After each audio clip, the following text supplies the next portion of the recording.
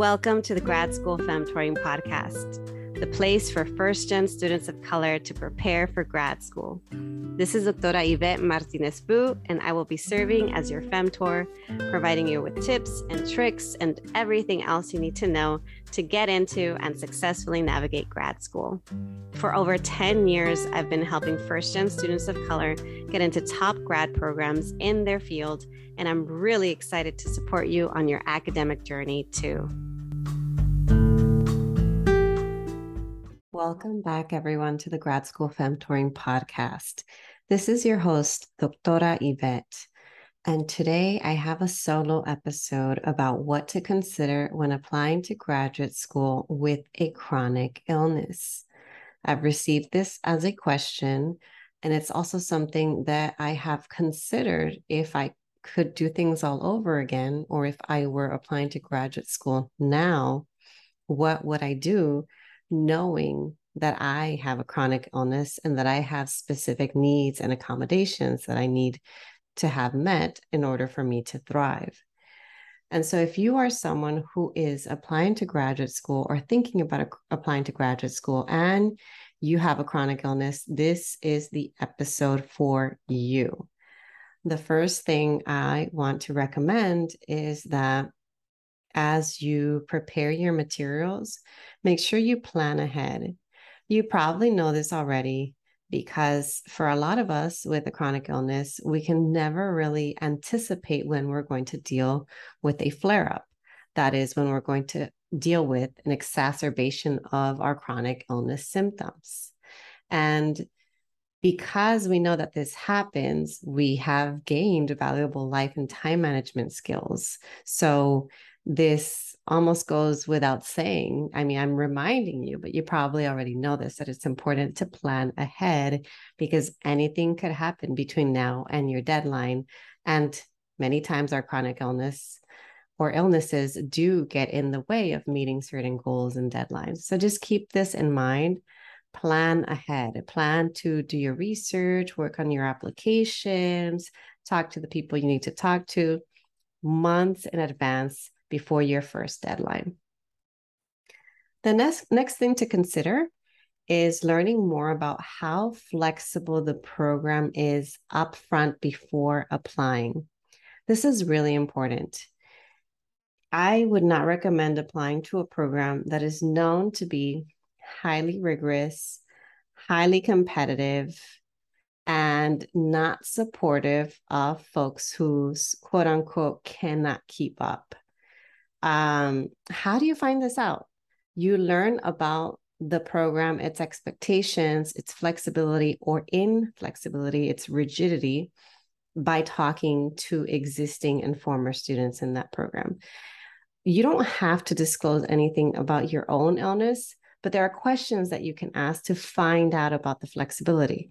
You can ask them if any students have taken leaves of absence, if any students have taken a medical leave. You can ask, how does the program treat students when they are ill, when they get sick? And you can ask about how supportive the advisors are with individuals who have had to deal with emergencies, family emergencies, medical emergencies. Again, you don't have to disclose anything about yourself, but you can ask, because when you are in graduate school and you are committing to 2, 4, 6, 8, 10 years of your life, odds are life will happen whether you anticipate it or not, whether you have a chronic illness or not. And so it's completely justified for you to ask this question.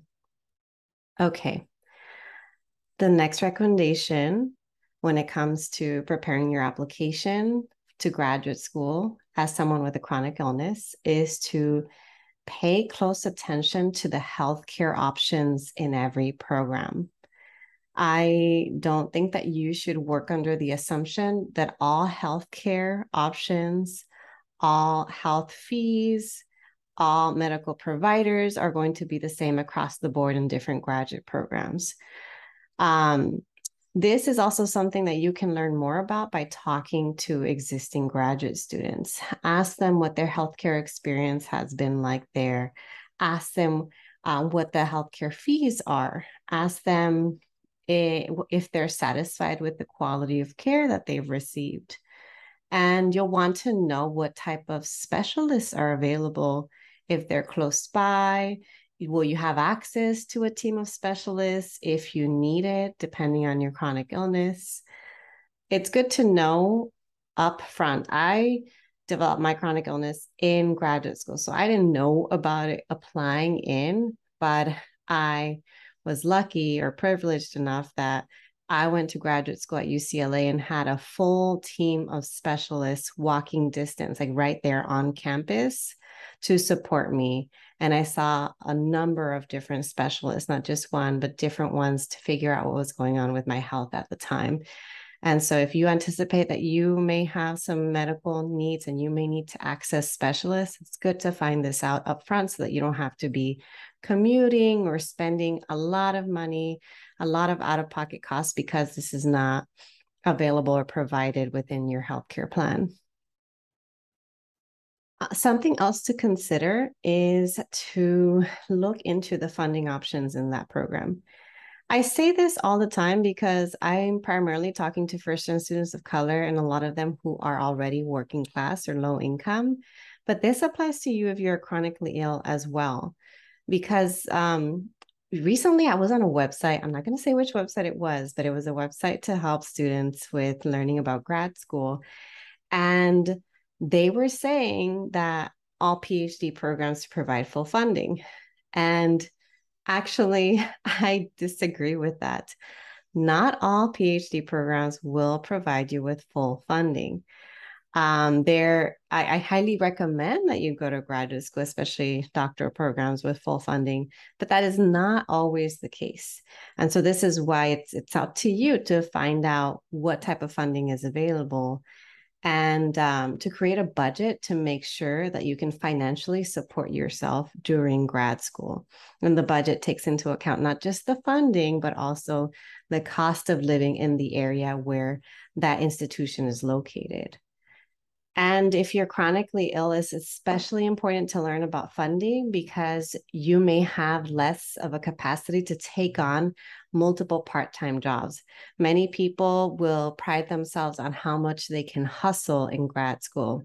Many people will pride themselves in how much work they can do and the long hours that they are working, but that's not always the case for someone who is chronically ill. And so if you know you cannot be taking on multiple part-time jobs, if you know you don't want to be taking on thousands of dollars worth of student loans, then keep in mind the funding available at your institution. And also there's also something that I want you to look into, which is the emergency funding options at the institutions. I don't think that this is mentioned enough in the conversation around grad school applications. Yeah, we talk about full funding and fellowships and scholarships, but there are also pockets of emergency funding. Look into those, find out who's the one that is providing them and under what circumstances they provide emergency funding, because in the situation that you need to access it, you'll know that it's there. Okay. Now, the next thing may be obvious to some, but not to everyone, which is to get registered with your university's disability or accessibility services office as soon as possible. The conversation of whether or not to disclose your chronic illness or your disability is a personal one. I don't want to tell you, yes, you should disclose, or no, you shouldn't disclose. There are pros and cons to each decision. If you disclose legally, you cannot get discriminated against. Legally, you are entitled to protections against discrimination, and you will have access to more supports through the university if you, again, disclose. Now, how much you disclose, what you disclose is up to you. You don't have to share every single detail about your chronic illness with others.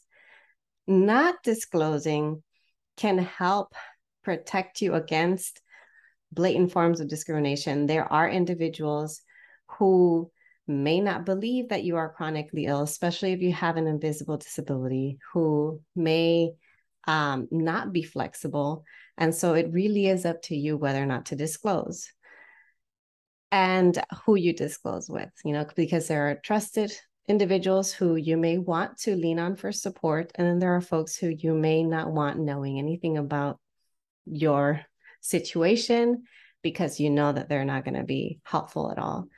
Nonetheless, no matter what you decide, it is still really important to get accommodations, to get registered with a disability services office. That will help make your life a lot easier instead of you having to struggle and suffer in silence.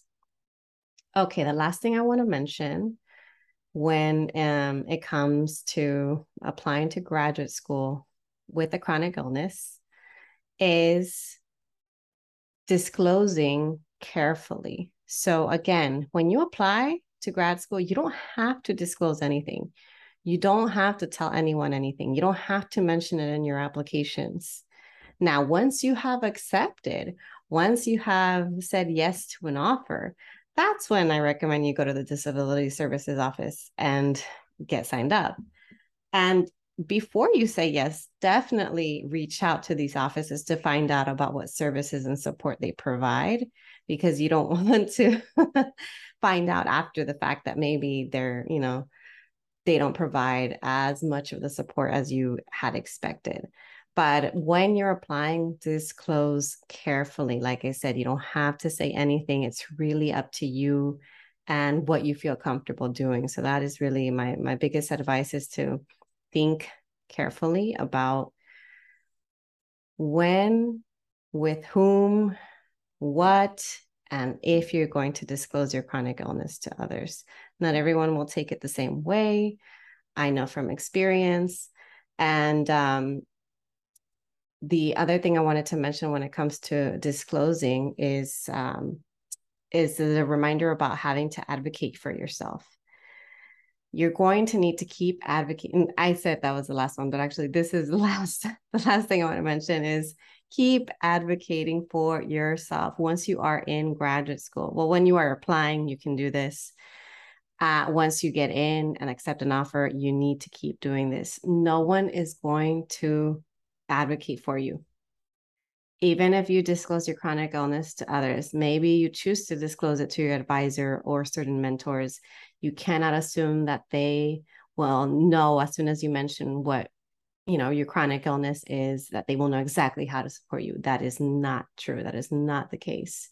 You may need to keep reiterating the same things over and over and over again. You may need to set a boundary and then keep reinforcing that boundary over and over and over again. It may be frustrating, but it is worth it for you to take care of yourself, because as someone who's chronically ill, your health obviously comes first.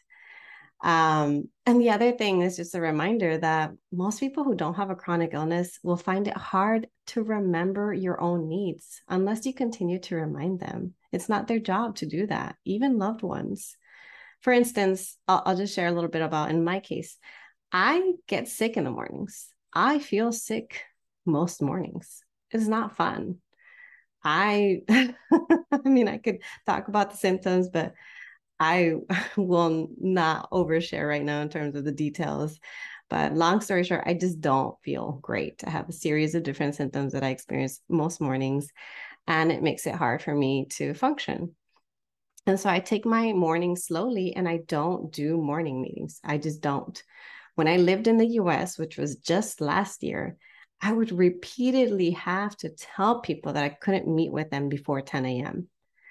And even 10 a.m. was sometimes a stretch, depending on how I was feeling, because most morning I feel sick, but there are days that it doesn't go away. And I just feel terrible going on throughout the rest of the day. And so that made it a little bit complicated with reinforcing my needs. But what I did know that was consistent and steady was that mornings were not great. And so was it irritating that I kept having to remind people, no, I can't meet before 10 a.m.? Yes. But I also know it's not their fault for not remembering, that it is my responsibility to advocate for myself. Now that I live abroad, things have changed because the time zone difference actually works in my favor. Most of the people that I work with, that I talk to, my loved ones are actually on the West Coast. I am 8 hours ahead of them. And so when I'm not feeling great, they're asleep. And I often say this to people when they ask me about what it's been like living abroad, is that I feel like I have hacked the time zone because it actually works in my favor. But if I was applying to graduate school, if I, even now, it's not like I don't have things to do here in the mornings. There are responsibilities that I have, but I still try my best to keep things later in the morning and in the afternoon so that I don't have to be struggling and doing things when I am not at my best. So that's just my reminder. You're going to need to keep advocating for yourself as you apply. And then once you get into graduate school, as you navigate graduate school and continuing on in your career and life. All right, that's it for today. I hope you all found this helpful, and I will talk to you all next time.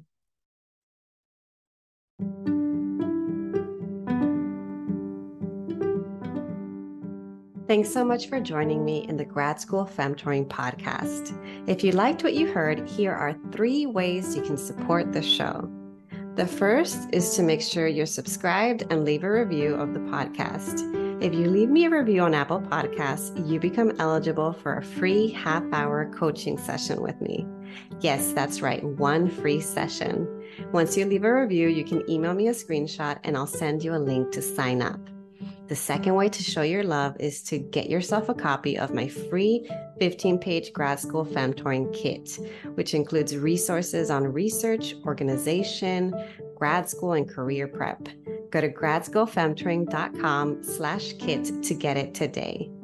The third and last way to support my show is to follow me on social media.